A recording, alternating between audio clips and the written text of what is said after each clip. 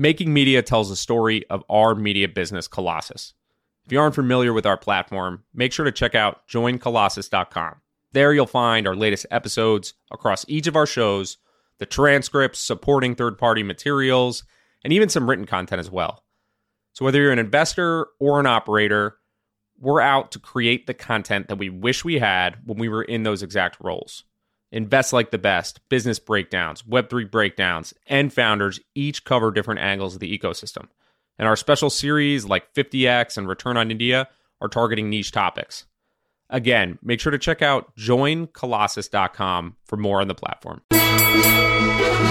Let's do this. Welcome to Making Media. Humans are in an eternal quest for convenience. Save me time, make my life easier. My gosh, that was such a good start to an interview.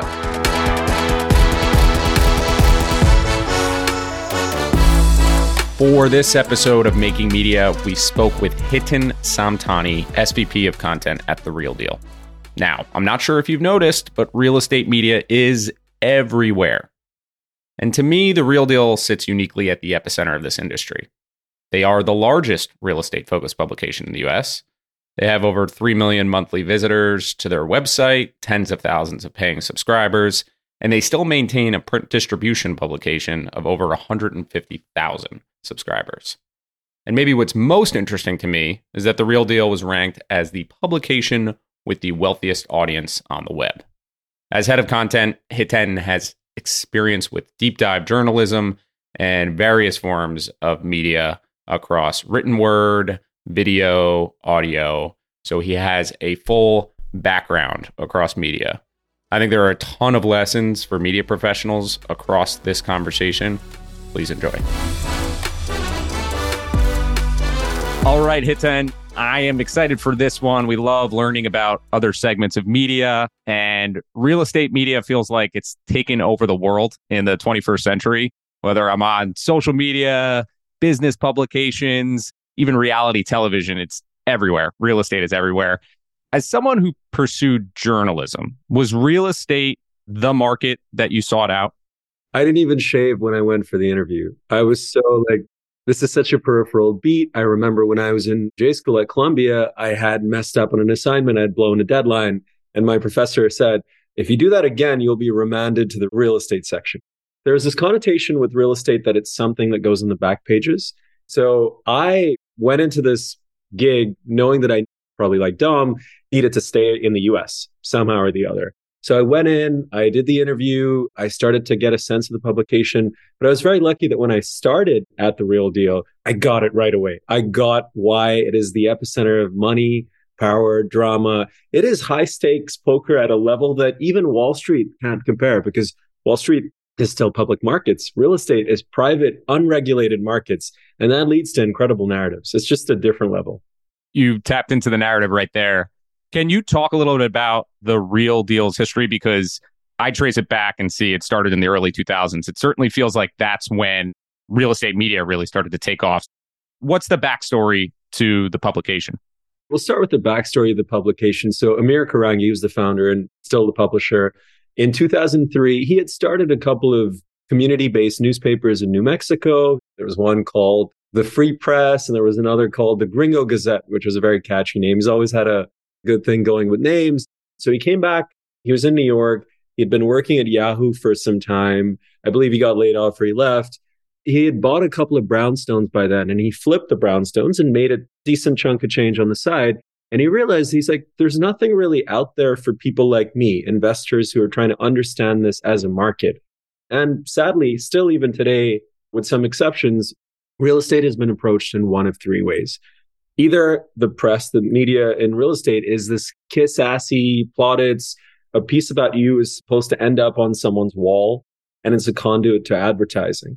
Or it's approached as kind of a lifestyle beat, a consumer beat, lifestyles of the rich and famous, the way that maybe the Wall Street Journal mansion approaches it.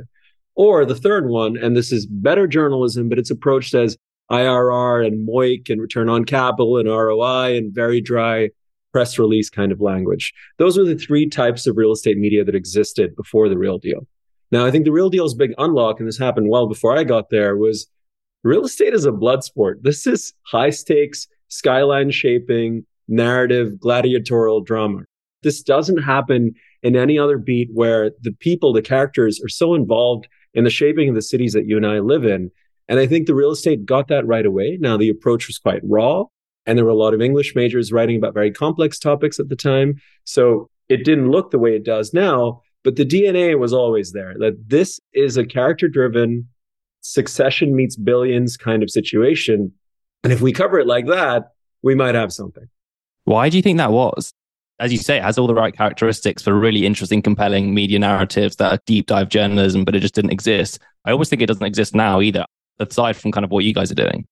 It's really hard when you are starting in a new beat or a new outlet catering to a certain audience, and they're used to things a certain way. I think these are very powerful, very wealthy, very litigious people, and they want their statement out in 12-point font, 4 paragraphs of nonsense. That is just the way that they do things. So to break that took kind of a mix of being an outsider, and Amir was not part of the mix at all. A lot of the publications have been indirectly funded or directly funded by real estate players. The Commercial Observer, notably, is owned or was owned by the Kushner family, Jared Kushner, Charlie Kushner, etc. So there was a lot of incestuous play between the media and the operators. And I think Amir being an outsider really helped. The other part of it was it just took a lot of guts and cojones to get over the fact when you're getting called as a 30-something-year-old saying, I'm going to make sure that you can't live in this town or you can't eat in this town, which happened to him multiple times, you've got to build up to it. So I think that's part of it. It's also quite hard to sustain the level of excitement and drama around a product. As you guys know, you're scaling something yourselves.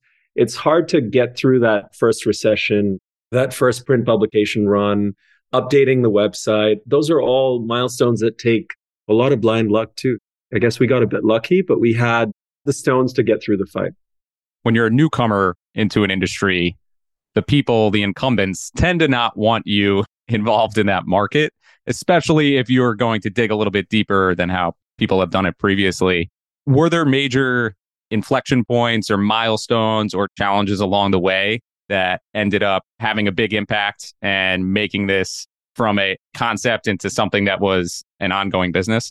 Yeah, there were a couple of existential challenges. So at first, I believe that when Amir started out, he had enough money for 4 issues. So 4 monthly issues of the magazine.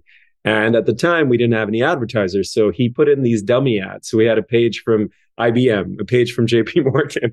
They clearly didn't know who we were. And he just put these ads in to give it this impression of legitimacy. And you just kind of do. And this is before my time, and I'm jealous because this is the kind of stuff that becomes myth if you make it. If you don't make it, it looks really, really bad. Started off that way. He had enough money. And I think by the 3rd issue, we started getting some traction. What had happened was we had written a piece on Donald Trump, and we had written a piece about how real estate developers don't really consider him part of the peer set. He's always been more of a showman than a developer. In the 80s and 90s, he was a developer, but he's faded away. A few weeks later, Stuart Elliott, who's our editor-in-chief and CEO and wrote that story, got a Sharpie-covered issue of The Real Deal back, and it said, "Why so angry, Elliott?" And that was from Donald Trump. So we parlayed that into an interview with Trump, and that put us on the map, and that was enough name recognition to get the next person and the next person. So that was one of the big things, those 4 issues, and that was kind of our pilot season. Another big thing happened also in 2003, 2004, when I'm sure you guys are familiar with Bruce Wasserstein, corporate raider, legendary, scary man. And he came after The Real Deal because he had a publication called The Deal. The Real Deal had nothing to do with that, but he came after us, sued us for copyright infringement, and that battle took us to the mat.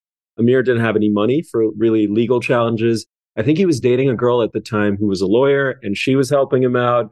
And we prevailed in that battle, and I think the judge shut that case down. And I think that was the point where, okay, we can make it. If we've seen off Bruce Wasserstein, there might be something here. So those are the 2 big ones.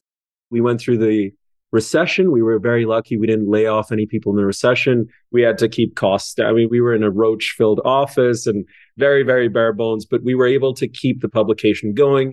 In fact, and this is something we can probably talk about later, journalistically, the tough times get you just way more credibility and way better stories. So 2008, 2009, 2010 is some of our most defining work. And then can you bring us up to today and just give a very brief overview of the business as it stands, your readership, what the Real Deal looks and feels like today, and then we can get into some questions around that. We're the largest real estate focused publication in the US. I think we have more than 3.2 million monthly visitors. We have tens of millions of page views a month. Our social channels, I think, are about 700,000 people. So we've got scale and we've got tens of thousands of paid subscribers as well. And that number is growing maybe between 25 and 30% year over year. So that's been an impressive, big avenue of growth for us. It also is really validating to have that because it insulates us somewhat from the market's ups and downs. And it tells us that, hey, you're putting on something valuable so you can invest in the journalism behind it. That's a really important thing. And I think Sean Griffey had such an interesting point about how he thinks about new markets, which was like, is there enough of an advertiser base? We have never taken that approach. We've always been like, is there enough of a narrative font for us to expand? And then hopefully everything will follow from that.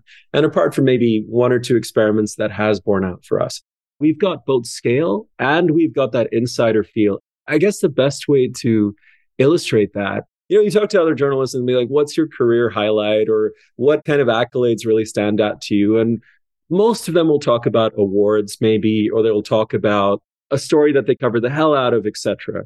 And that's certainly valid. And we've gone through that as well. But for me, I went into a real estate private equity holiday party. And this is in the boom times. And this is top of the standard, going all out. And we go up there and you can kind of tell you're working the crowd and you kind of see when there's someone who's never been there before, shiny eyes, looking to schmooze. Let's go and see this. And there are these two gentlemen, probably in their early 30s, who are clearly there for the first time. And they're looking around starry-eyed and they say, wow, I feel like I'm in the pages of The Real Deal. And that to me epitomizes the brand. When you're in the mix, when your brand stands for the market in that way, that's a big deal.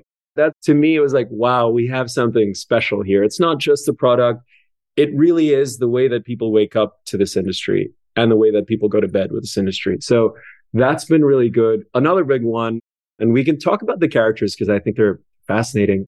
There is a Hasidic developer called Yoel Goldman, very big. And if you know anything about New York real estate, you know that the Hasidic sect is a big player in the multifamily market.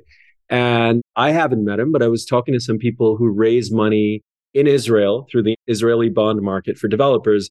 And I was just shooting the shit with them and talking about the business. And they said, oh, we met Yoel Goldman recently. I said, I've been trying to get an interview with him for a while. And they said that he told us that his career ambition is to retire before his name is ever mentioned in The Real Deal.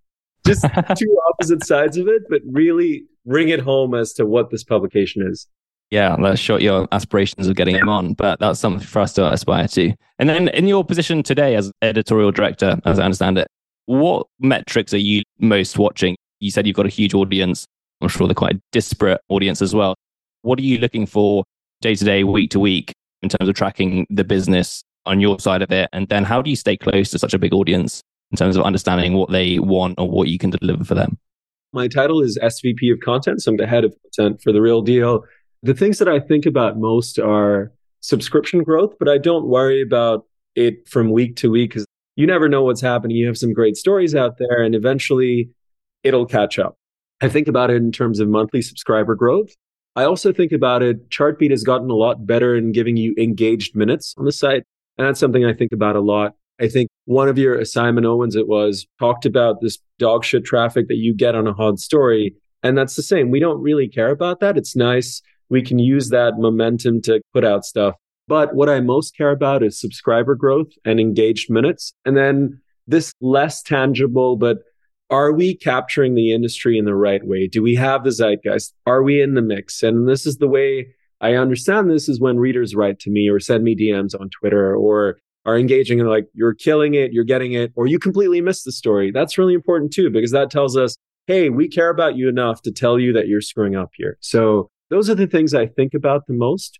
We've gotten a lot better about packaging our journalism. So you guys have probably been following this whole bank meltdown. Signature Bank is one of the big ones. We're covering that story from every angle, what it means for lenders, what it means for other banks, what it means for real estate players, and what it means for Signature Bank themselves. It's kind of a Goodfellas type bank. If you remember the quote, they were just blue collar guys busting their ass to get the little extras. That's what it feels like. So trying to capture the cultural, financial, and real estate aspects of everything. That's what I think about most. You tapped into something there just in terms of the zeitgeist, capturing the moment, being in the conversation of the people that you want to really be reaching. We have this issue sometimes with episodes that maybe don't get the biggest numbers, but we know that they're being discussed in big circles. And we feel like that's an ideal thing because it has a ripple effect and we know that has an impact, but it's very tough to measure. Have you found anything that helps you measure that or helps you capture that really intangible dynamic that you talked about? I believe the best way to get it from a metric standpoint would be open rates on emails. So open rates on emails is a great way to understand because if you're signed up, you're kind of bought into the brand already. We will often have really high open rates on our special reports, between 30 and 40% open rates sometimes. So that tells you there's a high level of engagement there. And then the other side of it, I wish I could crack because I would devote 90% of our editorial resources to that stuff. And part of what I have to do in my job is I have to just be out there with readers all the time to understand that I'm on the right track. That's the exhausting part. And then I have to come back and kind of walk the newsroom through that. One of the biggest problems in our business is that journalists often write for other journalists. That is kind of the big problem. They'll use words like mulls, which is not a word that shouldn't be a word in English anymore. They bring their own political views to it. And they're also thinking about, will this win me an award? Will a writer at the FT notice this work? Will a writer at the New York Times cite my work? Which is fine. And there's room for that. I don't care about it very much. I'm much more, are my readers being served by what I have? A good example of this is, do you remember the story about Trump and the whole Trump paid $750 in federal income tax? Yes. Bombshell New York Times story, front page, as it should be, covered the hell out of by the TV networks and all over. It was picked up so many places. And a lot of publications just parroted that coverage. And look, he was the sitting president at the time. Americans deserve to know what he paid or didn't pay in taxes. But for us, and readers reached out as soon as it dropped, they're like, we hate Trump. We don't even like Trump. This is a reader telling me. But he's a genius in this way because all he's using is depreciation and bonus depreciation in the way that we would aspire to use it. So when we did our story, it was much more about Trump, the master of bonus depreciation, and how he went about it. It's much more focused on our readers. And maybe that story doesn't get the Atlantic going, aha, but I don't care. Yeah, don't hate the player, hate the game, and understand the game and what's happening within it. When you mention you need to be out there with the readers, what does that actually look like? Are those events, dinners? Is there something else that you're doing just to make sure that you're in the conversation, in the mix? My job's got a little bit easier with that over time because of Twitter. I give Twitter a lot of credit here where I could liaise with people across markets. I live in LA now. The bulk of our editorial operation is still East Coast, though we've expanded into Texas and San Francisco and Los Angeles. So I spend a lot of time on Twitter talking with people in the mix. I kind of get a sense of not only what they're up to, but this is really important, how they communicate. And I think, Matt, I've seen you lurking here and there on real estate Twitter. It's got a certain patois that if you're not into, you can't really make the most use of it. So I spent quite a bit of time last year understanding how they operate. I'm very direct in my approach. I've never kissed ass. I'm not interested in that.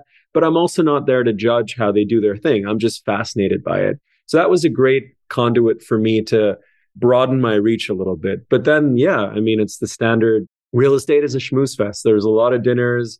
There's a lot of events. There's a lot of speaking engagements. There's a lot of moderating. And I use that. And then you have to build momentum off that.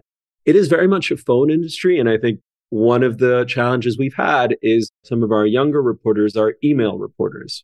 And real estate doesn't work like that. You have to work the phones. I used to have a landline. I miss having my neck a little sore at the end of the day because that meant I was working the phones, putting in 20, 30 calls a day.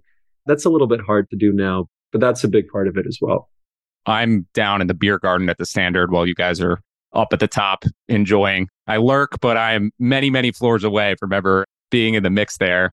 Going back to one of the things you mentioned earlier, newsletter, click-through rate, your website is still a destination. It's captured as one of the top websites out there. And I think that's increasingly rare. Back in the day, it used to be you might pull up ESPN.com, but I think it's increasingly uncommon for people to end up on websites just by direct funnel, by typing in the address. So how has that changed for you as a business? And has that changed the strategy significantly just in terms of how you're marketing what you're doing and just the different distribution forms that you're using. This is good time to talk about it. And you've probably seen some of my tweets. We just transitioned to a new unified website, which has been hell and a half to put together. But what it hopefully will allow us to do is package stories and weave in threads from Los Angeles into our New York coverage, et cetera. So it gives you what used to be your A-head or A1 or above the fold. We're able to exercise some of that again, which has been really nice to see. Google search is still responsible for about half our traffic. Social has been bringing in more and more. And Instagram, we can talk about this, has become its own channel. It's not even leading back to the site. It's become its own channel with its own revenue sources and sponsored content and branded posts and all of that. But the website itself is, as you mentioned, still the homepage for a lot of industry professionals. They wake up, they're refreshing it all the time. I have never had more inbound than when we put up a paywall. We're talking about multi-millionaires. Hiten, come on, man. Can you just get me a... It's gratifying, but the website really does still matter for us. And I think it is up to us. And we need to figure out how to make it more of an attractive destination, how to embed videos more. That's going to be a big part of our playbook as well. I've been really pushing out the video stuff. We've hired a dedicated, very talented person to work on video. And at some point, we need the real deal to become, all right, you're a real estate professional. This is the 2.0 or maybe the 5.0 version. Matt Russell comes in. He's a commercial real estate broker. I have your profile. I'm going to feed you the most directly relevant news to you. I'm also going to show you kind of a transaction map of the stuff that's happening in your market. And then ideally, I'm going to also have some kind of virtual Rolodex. That would be where we want to get to. We're very far from that. One of our biggest points of improvement is our narrative and reporting expertise and our interactive and digital expertise. The gap is too wide right now. And I would kill to have Bloomberg's interactive team. We could do so much with that given our knowledge, but that's a manpower thing. It's a lot of money and time. So we're not there yet. Before I ask about the paywall, given the recent experience you've had with those web changes, as you say, see you on Twitter, fighting some fires there. What have you learned from that experience going into it and coming out of it? Someone said, hey, we want to change the website again in 6 months' time. What would you think now as you did 6 months ago? There is going to be a subset of people who are unhappy with any change, whether it's visual or presentation of information, etc. That you just have to get used to, and you have to develop a bit of a thick skin around angry emails about that. Oh, the site looks like it was designed by a child. Okay. I'm not perfect at it. I've certainly told people, hey, mate, you could do better. Please help me out. But you've just got to put those people away. But I think there is no quick and painless way to do it, because when you have the kind of traffic we have, migrating traffic over is just going to be a development nightmare. I think what we needed to do a better job of is communicate to readers what was changing, when it was changing, what we're looking at, which is why I took to Twitter. There was no way for us to tell readers, hey, we understand that your paywall login isn't working. We understand that you are a subscriber, but you're getting 404s every half minute. I had to take to Twitter, and this is kind of a guerrilla way to do this.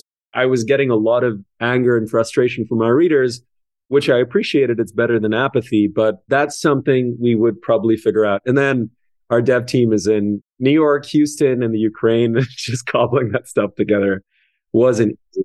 I wish there was a good answer, because we're not out of the woods yet. We still have a couple of weeks to go before I feel comfortable where the site's at.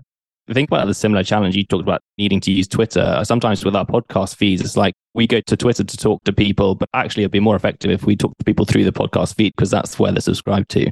And then going back to the paywall, how would you describe your business model? I'm intrigued by how you think about it internally, because when I go to the site, as a reader, I see ads, subscription, events, brand studio. It's what looks like the beginnings of maybe a professional tier. But internally, how do you guys think about it? Advertising was kind of our traditional bread and butter for the longest time. That was the way we thought about it. So it became a traffic play, but we were also very cognizant of the fact that we want to stay insidery. Adding the paywall, which I think we instituted in 2018, allowed us to achieve that balance. And I think there are some publications, and I give them great credit, the information being probably the top of mind, that can say, we don't need to do any of this because we only cover this. But because we're also a scale shop, we can't ignore advertising. And in fact, advertising has let us get into certain things that we wouldn't be able to do. Our Miami event now is kind of a rock concert. I hope you guys get a chance to come. But 4,000 people. We were supposed to have Pharrell last time. I interviewed Venus Williams on stage. It's taken on a life of its own. So the way I think about our revenue channels are subscription, advertising, which includes some programmatic, but not really a major part of it. Events has been a big one for us. We don't have a machine around events yet. We have 4 to 5 events a year. I think it would be incredible if we were able to figure that out to the point where we're having a consistent stream of events coming through in each market. And then we've got this thing called Brand Studio that you alluded to, which is our custom content engine. And I don't have anything to do with this, but you can either submit content that we then publish on our channels, or you could have a dedicated team of sponsored content writers within Brand Studio that we work with. And on the event side, there is one new channel that's been getting a lot of traction, which is these branded events. So these are not TRD events the way that editorially programmed events that are flagship events, but we'll have a client, let's say a Gaggenau, and what they'll do with us is they will use our brand and our distribution. We'll bring in a bunch of VIPs and we'll have this beautiful dinner in some historic building with their ranges and their fridges and all of that, going all out, double Michelin star dinner. And it's kind of a brand association play there. And that's been interesting. And that's been growing tremendously on the sales side as well. I think the subscription thing will continue to be a big part of it. I am waiting for this next part that I mentioned to Matt, which is I don't need to go anywhere else for real estate news. And not only do I not need to go anywhere else, this website or this publication understands intimately what I need. And I would love for us to get there because that gives us total freedom. You mentioned there's not too much on the programmatic side of the advertising equation. So there is a sponsorship sales team, an ad sales team that sits inside the business. How much separation is there between church and state here? So for the real deal, it's zero. There is no influence from the sales side to the editorial side whatsoever. And that means that you could have ostensibly a magazine or an issue where you have a back cover ad by Matt Russell, and you can have a profile that takes a very, very, very hard look at Matt Russell's debt problems. That has happened and that will continue to happen. That's really important for us because, again, it's not even us being heroes. This is just good business. If people know that the TRD brand is not for sale, they respect us a lot more. And everyone says this, but we actually take this on. You will never find an instance where a salesperson has any influence over what we cover, how we cover, etc. And then in terms of the interaction between the two sides, what I do provide, and I think it's just smart business and it's also better for our brand, is I kind of walk the marketing team through the broad themes that we're looking at. And that doesn't mean, hey, we're going to write about Matt next week. Not at all. It's more like, okay, guys, I think one of the big editorial topics for us, just given everything that's happening in the world right now, is going to be commercial real estate distress, or is going to be office to residential conversions. And that's important for you to know as a salesperson, because then you can craft your pitches around that. You should also be aware, we make sure I've written a 12-page dossier that every salesperson gets. And that's who we are, who we stand for. Here's some of our best work. Here's how we approach our journalism, etc. And that just makes them better at their job. The way that I think about it is it's much more one way. Hey, this is what's the broader universe that we're looking at. And these are the ways that we might look at it. But it never goes beyond that. And that's just good business for us. Another fascinating development I've seen from you guys is developing your IP from stories that you've written. You wrote a book last year called The Kings of New York, I think. Can you explain the thinking process behind that strategy of just developing IP more broadly around the stories that you've put out in the past? The New Kings of New York is a book that we put out and we got a great reception from it. And I think we were very gratified as to the interest from the industry. We self-published, which was a maniacal decision to make. I do not recommend it to anyone. It gave us a lot of control, it gave us a lot of insight, but it also was a logistical clusterfuck. It was really, really difficult. But where we are at now is we've realized that we have 20 years of incredible content on people who've shaped cities in many, many different ways. People who've bankrolled cities, who've bankrupted cities, who've developed them, etc. And we have stories that if we just had the direct connections to a Netflix or to an Amazon Prime, etc., these are the kind of stories that are just no-brainers. I'll give you an example. There's a developer called Harry Maclow, 432 Park Avenue, that Matstick Tower on 57th Street. He had been stashing his lover, his mistress, in one of his new development projects for 2 years. He was doing a condo conversion and he had his mistress in that project in one of the apartments. please find me a story in Succession or Billions that matches that level of drama, chicanery, just craziness. You don't have that. And we have an entire repertoire of these stories. One of the things that I think smaller newsrooms don't think about is that you have this insider access. How do you parlay that the way that Vox did with, frankly, lesser stories? They found a way to get into Netflix, etc. And we need to figure out that. So part of my job is thinking about the IP. We have this book now. We're thinking about ways to make scripted, non-scripted fiction stuff from it. And also, when we're doing our day-to-day reporting, I have to think about, oh, this actually might be a good nugget for a pilot someday, or this could be a documentary, or this could be a podcast. Very early stages for us, but Washington Post had a great, I think, IP play. I forget who they tied up with, but that's been a big revenue source for them. Vox was kind of the original example. And given the narrative richness in our beat, I think there's a lot of room there.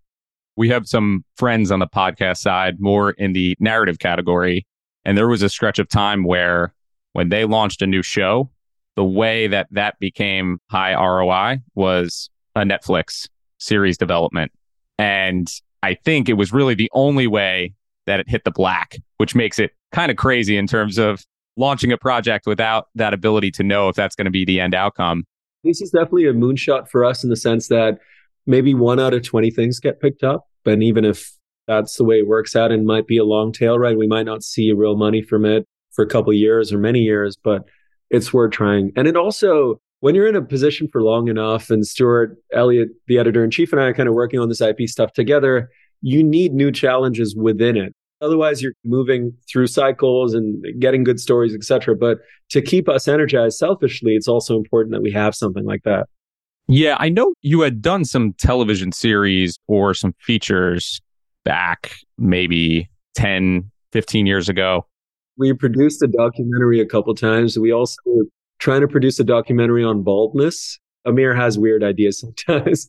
That didn't really go anywhere, but we did a story on one of the most prolific architects in New York, and we had published that, I think, with PBS, but we haven't done too much of that. And I assume that was not necessarily a majorly profitable exercise. That's putting it very kindly. I think we are cognizant, and I think one of the things I love about The Real Deal is we will often do things as pilot tests or branding exercises, etc. But we kind of pull the plug on them if they're not either gaining enough traction or sunsetting stuff. During the pandemic, everyone was bored. Everyone was starting an interview series. I did the same thing. Through our network, I was able to sit down with top VCs and developers and just talk about the changing landscape of the industry. A lot of people watched that show. A lot of people responded. And maybe last year, I realized it's just not relevant anymore. So I need to figure out a new way to do this. So now we've been doing these 3 minutes or less breakdowns of very complex topics in real estate, from decarbonization to sustainability to smart buildings, etc. And that's been taking off. We try a few things here and there.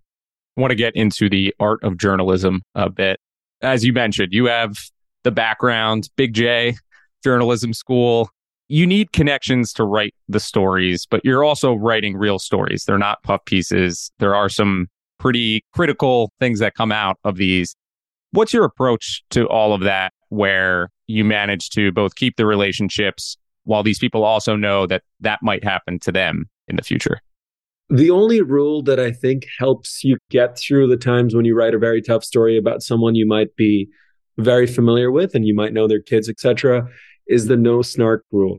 If you're snarky, if they feel like you're taking delight in whatever they're going through, that damages the relationship. And I think a lot of, Gawker can do that, but Gawker doesn't have to go and have lunch with these people the next day. We do. So we will approach journalism, and if there is something interesting and important, whether it's good, bad, ugly, or somewhere in between, we will do it. But we try to keep our judgment out of it.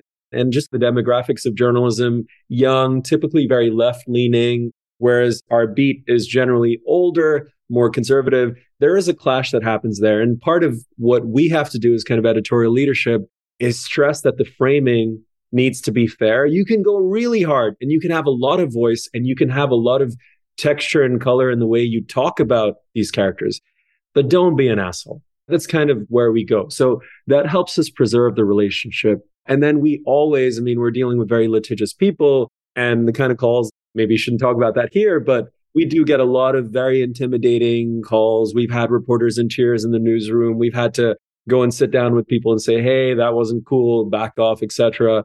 We always bring a lot of research and reporting depth to kind of buttress whatever we say. If I'm writing about a developer and I'm saying that's a house of cards, I better have a lot of backup to that. And by that, I mean proof of foreclosures and lawsuits and banks calling in loans and hearing from sources that this is not working out and capital calls and things like that.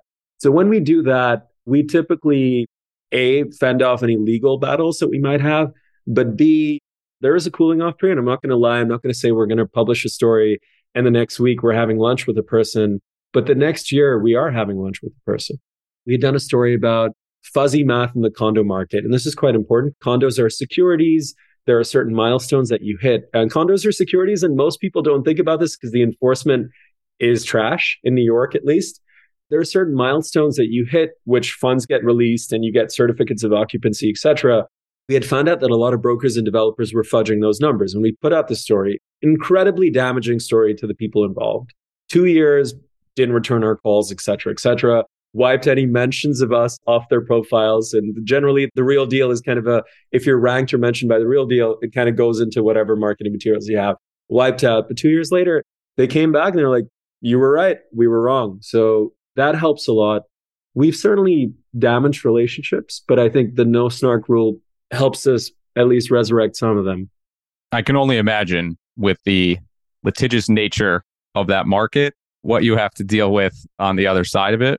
We're talking about developers who will secretly fund lawsuits by a community group because 5 years ago, this actually happened between Douglas Durst and Barry Diller, who you guys will be very familiar with.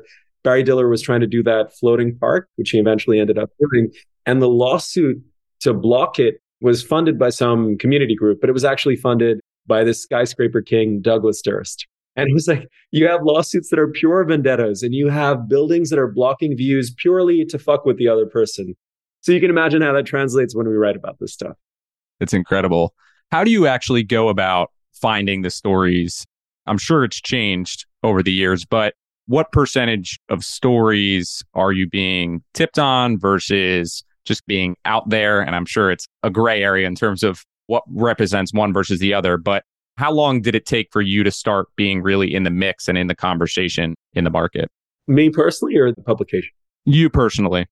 The first story that I wrote that I felt I've done something, because you write a lot of stories and you feel maybe good about them, but you kind of know in your heart that you're not there. I think about 9 months into The Real Deal, I wrote one story about Hudson Yards and the financing for Hudson Yards. And they use a very intricate condomizing structure. They sold KKR a piece, etc. And I was in the boardrooms and getting color, etc. When I put that piece out, it's the first time I felt, okay, I have something here. It's not quite there and the language is still childish and there's still this aura of it's not quite there, but I have something here. So I was very lucky, as I mentioned. I took to the beat quite quickly. I fell in love with it. I saw that real estate in the cities that we cover it is kind of your perfect sideways lens to view money and power. And once you understand that at your core, it all flows from that. In terms of your question, a lot of our stuff, we're very lucky because there's a lot of property records. There's lawsuits. So you have Supreme Court records, state records, etc. You have deeds and financing documents, etc. That helps you, if you're a new reporter at The Real Deal, that at least gives you kind of a steady flow of stories. And then there are tips, there's sources. And then unlike a lot of other publications that are much more like writers go forth and find interesting stories, we understand that real estate is there's a lot of gravity to this beat, and you need to make sure you're covering the right stuff, and you need not to be distracted by nonsense or trend stories, etc. We do a lot of top-down assignments as well. About half of our stories are assigned by us, which is quite unusually high for a publication of our size. We do give our writers a lot of room with voice and like, hey, tell us what you see. Tell us how you feel about the story in the story. But the framing is very, very important. And what we cover is very important. Part of the reason that we've struggled, and if you look at our newsroom ranks, you won't see too many stalwarts from Bloomberg and the AP, et cetera, in there. You know, those 30-year journalists who have the sandwich from New Jersey and they come in and they go back. We don't have too many of those. No digs on New Jersey, by the way. Lots of love for New Jersey. But We don't really have too many of those because when we've had them, what we've struggled with is they don't understand that what a real estate story looks like at a paper is very different than what it looks like at the real deal. So the assignments are often without any weight. We've had a lot more luck and very gratifying to see developing talent from within the ranks. I came in as what's known as a web producer. So I was basically the morning rewrite guy. We've had a lot of other people who've come in as reporters, gotten very hungry, seen something happen, and then either go up with us or go on to a lot of bigger publications as well. When you bring that young talent through, what are the first few weeks or months that you're trying to ingrain in them? What are you telling them to read? What are you telling them to study? How are you trying to get their mentality into the right way of thinking that you want them to think? It's really hard, Dom. It's not an easy challenge because they come in with their own perceptions of what the beat looks like. And then there's so much inbound. When you have a new reporter, everyone's trying to take them to lunch. Everyone's calling them, either threatening them or cajoling them into something. So a lot of it is defense, to be honest. A lot of it is keep your head down, insulate from all the stuff you're reading and seeing, and just work on these assignments. We've gotten a lot better about when I came in, whoever the manager is not important, but I had to find my own desk, clean my own laptop, and go around, introduce myself in the newsroom. Hi, I'm Hiten. I'm a new guy, and I'm here to learn about the beat. Luckily, I don't mind jabbering, so it was fine. But now we've gotten a lot better about onboarding with a set of things that we think are essential stories. We have morning editorial meetings where we drum out the top stories of the day, and then we sit down, do regular check-ins with our reporters and editors. I would say the learning curve is still 6 months. It's still 6 months before you really have a sense of what's going on. That's where it's at. You see a lot of people take initiative in terms of, you have license to write about everything. We've written about Ponzi schemes in sports because Tate George, I believe is his name. We've written a 4,000 word piece about a basketball player who got embroiled in this real estate Ponzi scheme. As long as you have real estate somewhere in there, the Real Deal gives you license to write about a lot of different things. That's how we go about it, but it's not easy. If you look at real estate this way, we look at real estate this way. We're behind the scenes. We're looking at who's moving the strings, and shifting the lens is probably the most challenging part of it for us when we get a new person in. Journalism's a lot different than it was 30 years ago, mostly through the lens of technology. And as you mentioned, what Twitter allows you to do. What do you think the most important trait is now for someone who's young and entering journalism? We can't ignore the economic aspects of journalism. It is not a lucrative career for most people. You can make it and you can do very well, but it is really hard and discouraging for a lot of journalists who might pay God knows how much for grad school and then come in at salaries that wouldn't let you live in the city that you cover. That is something we have to think about quite a bit. So if you're okay with that, somehow you're okay with that and you're able to stick it out for a couple of years.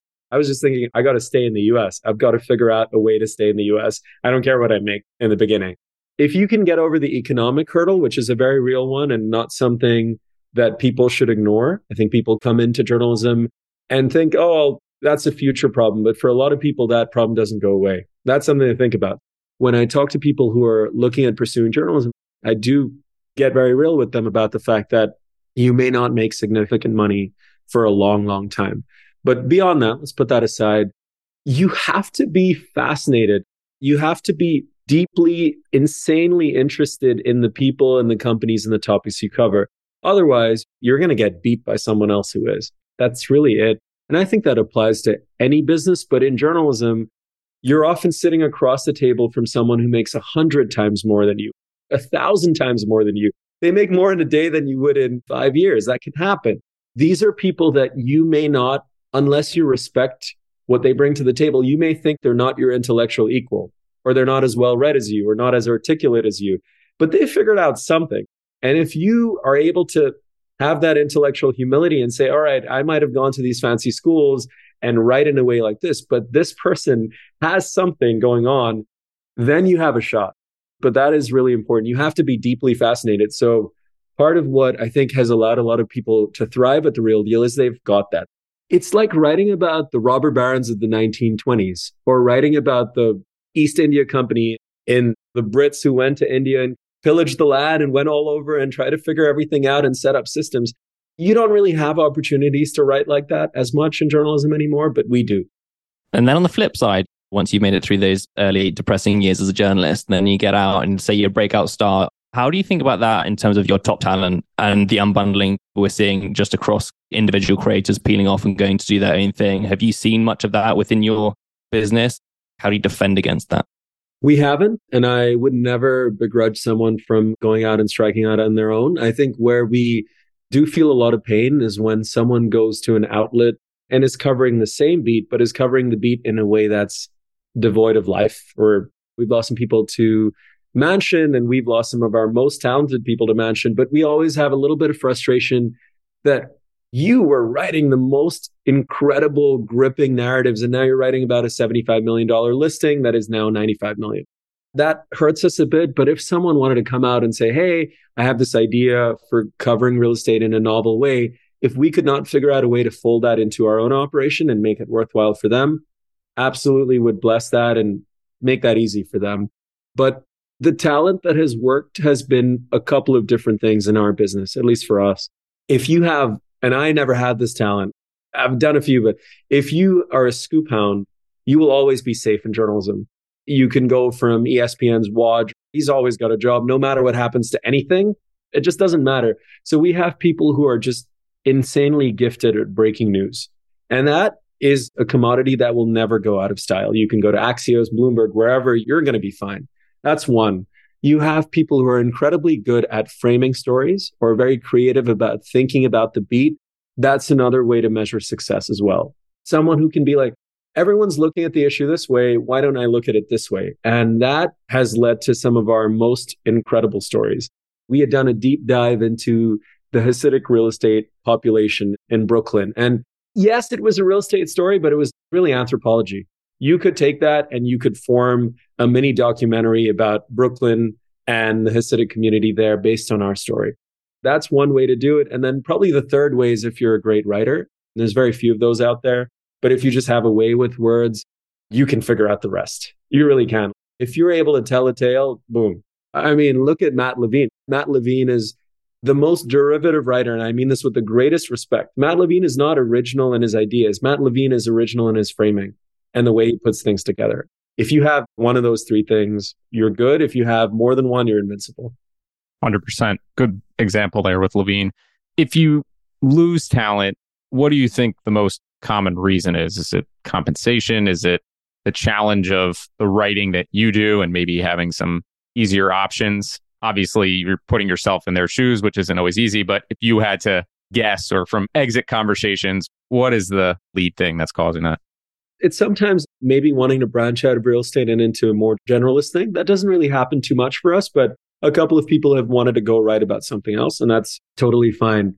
One of the things we do struggle with is when people want to go to a bigger outlet or have a bigger legacy brand name behind them. And as I mentioned, so a lot of people, we have, I believe, 6 people at the Journal right now. We've got 2 people at Bloomberg. We've got some people in some other big outlets.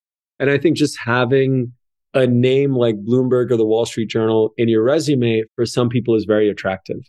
It is hard to convince people that that's not what it used to be. That doesn't matter as much anymore. I think having the authority and deep subject matter expertise is kind of all you need now. But that's a big reason we lose people. And then the third reason, to be completely candid, it's a tough place to work. The intensity in the newsroom and the Real Deal. We have a lot of alums now like, oh yeah, I've got a part-time job basically. After going through the Real Deal and writing 2 magazine stories a month and writing 6 stories a week and going on podcasts and doing videos and kind of being in the mix, it is quite an intense and for some people beyond demanding job. And I think that is the reason people have moved on. They don't want to necessarily keep up the pace. And I totally respect that. It's your life. You need to figure out what works for you. And if for the reason you want to be somewhere else is you want to have a little bit of a slower pace, that's not going to happen at TRD. Awesome. Well, Hiten, this was a fantastic conversation. You got me even more excited or more into the story that is real estate. You have this tagline attached to your book. It's a blood sport, rife with improbable tales of moguls who bent the skyline to their will. And I said to Dom before we started recording, what is better than that line? There is a story behind this, but it takes the proper words to tell that story. I think you do an excellent job. I think the publication does an excellent job. Thank you for joining us. I appreciate you guys very much. Thank you. I need Hiten's storytelling and real enthusiasm that he has, which made me feel into the content. That was my main takeaway from the research, but also just the conversation with him. Yeah, he really brings things to life.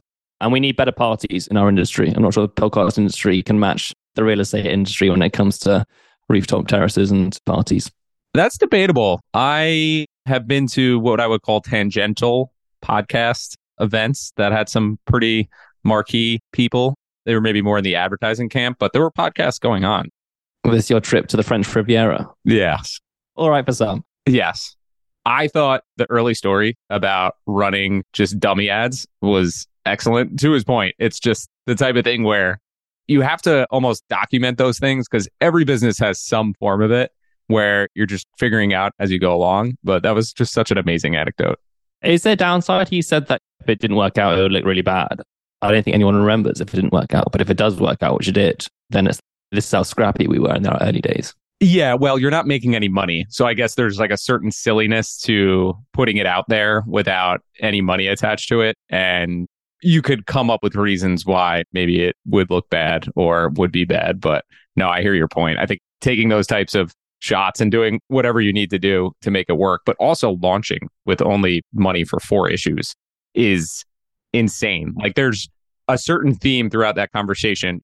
Only having 4 issues of a runway, you're going to have to figure it out. Hiten saying he needed to stay in the US, he's going to have to figure it out. When there's a fire under your ass, you react and compete differently than if there's not a fire under your ass. 100%. There was a real nice scrappiness to the whole story of how they started, the near-death experiences, the billionaires trying to crush them along the way. Then you get the financial crisis, which is also a real estate crisis, the whole thing. And then here they are out the other end with the most valuable audience in the world and one of the top 800 websites in the US. I also thought his rule that you can't be snarky as a journalist, it's kind of in line with actually how we act, which is don't get personal, don't be snarky. And I liked hearing that that was at least a rule. I can almost use it now, but we have dealt with far less backlash from people or companies that we've covered. But anytime we have, having that to lean back on, that it's mostly factual or one person's interpretation is a good thing. And I can only imagine what they have to deal with in that industry, which is historically private. These people historically do not have much press about them. And when they do, it's fluffy. So I can only imagine. It's hard when I put myself in that position. You know, whenever you've written anything that's mildly critical of anything, it's quite easy to write and you just run away with yourself. And 3 paragraphs later, you read it back and you're like, wow, I reached a crescendo at the end where I'm now not just being critical, I'm like full out going for it, feeling like I'm about to wage war. So it's a really hard line to toe, I think, especially when you've got that angle. Yeah. And honestly, once you do that, whether it's in a public forum or not a public forum, you have to start to question where you want to go with this. And that's why I think most battles are not worth fighting, because people will get very personal. And you might have a rule of you're not going to get personal, but they might not have that rule. And God forbid you slip and you do get personal. There's all types of things which make you say it's not worth it. And then there's people like Taleb who's out there and it's worth it for him every time. He doesn't have a no snark rule. No, anti-fragile. Nothing can break him. That was interesting. I think journalistic standards in general, how they go about working on these subjects. I thought the business model, one of the most interesting things that came out of it was they're clearly looking to diversify away from just advertising. I like that he framed it as constantly giving himself new challenges and keeping it fresh, which I thought was a good way of thinking about it and framing it. Yeah, I was listening to the Bloomberg Media Boss talk last week on Adam Ryan's podcast, and he made the point that all their growth has come from doing new things in media. That wasn't just at Bloomberg, it was some other ventures he was at. And just rhymes with this and what he was talking about. You constantly have to experiment, try new things. And if they don't work, kill them quickly. But it definitely seems to be a recurring theme in this show. And then the contrast to what Sean Griffey was saying in terms of entering new markets, definitely a different strategy there. So it just shows you the different segments of media and how it differentiates itself. Yeah, there's no one right way. There was also a really interesting discussion we just had very quickly off air at the very end, where he brought it up and just said, there's a point where I couldn't even read fiction because everything I was tying back to what I was doing day to day.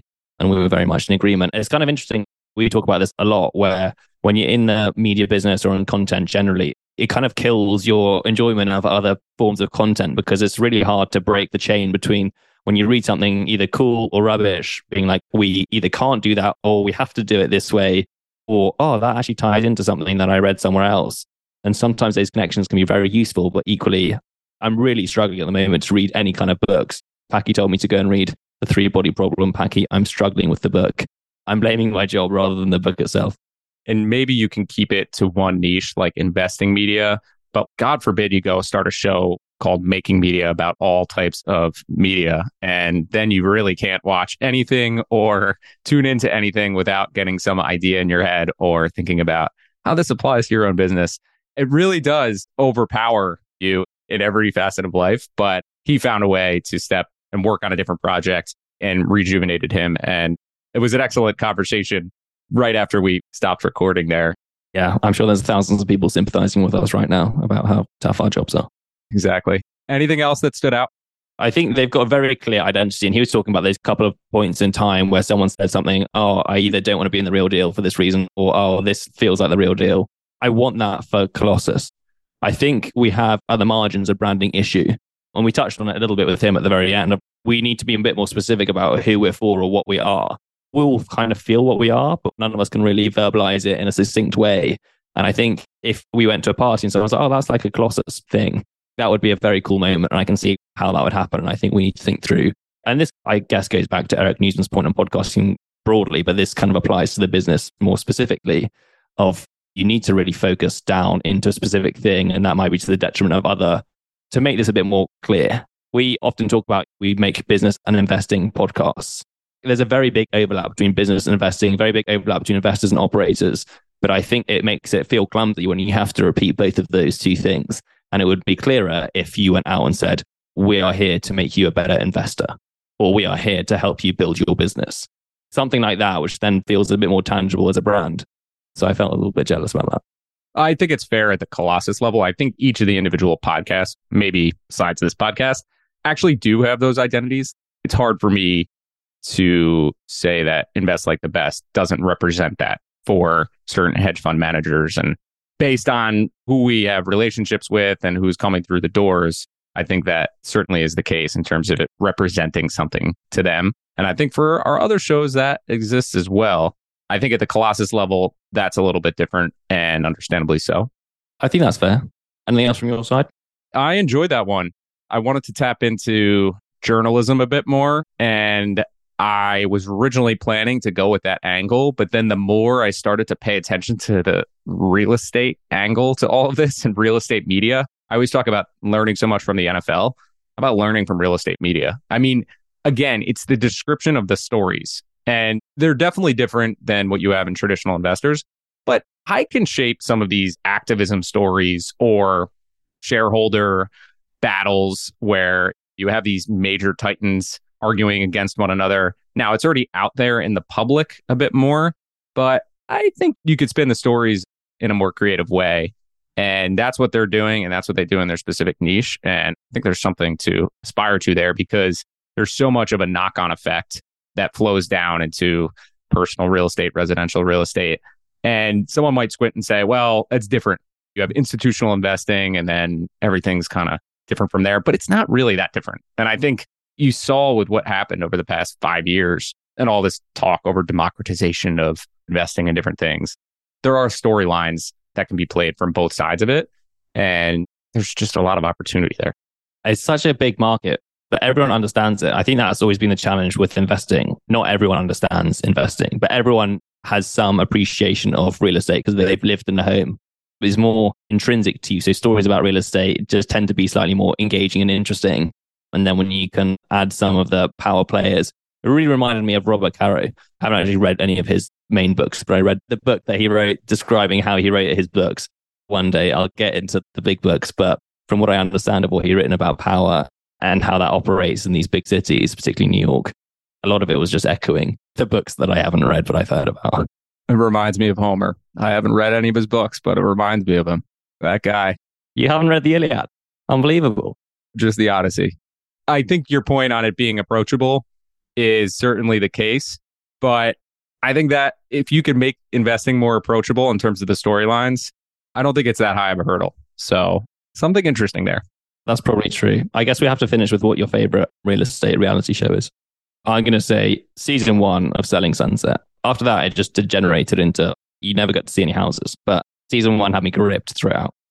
I think the early $1 million listings in New York were interesting. As with any of these reality shows, eventually it shifts from the real estate to the people on the real estate. And it's quite impressive what these people have done and the careers that they've turned out of it. It's kind of like, where are the customers' yachts type thing on the other side of the equation? But fair question. Yeah, we'll think about that some more. Well, you can. Awesome. Well, Dom, it was another great episode. We got some busy weeks of recording ahead. Thank you for joining us on Making Media. Yeah, see you soon.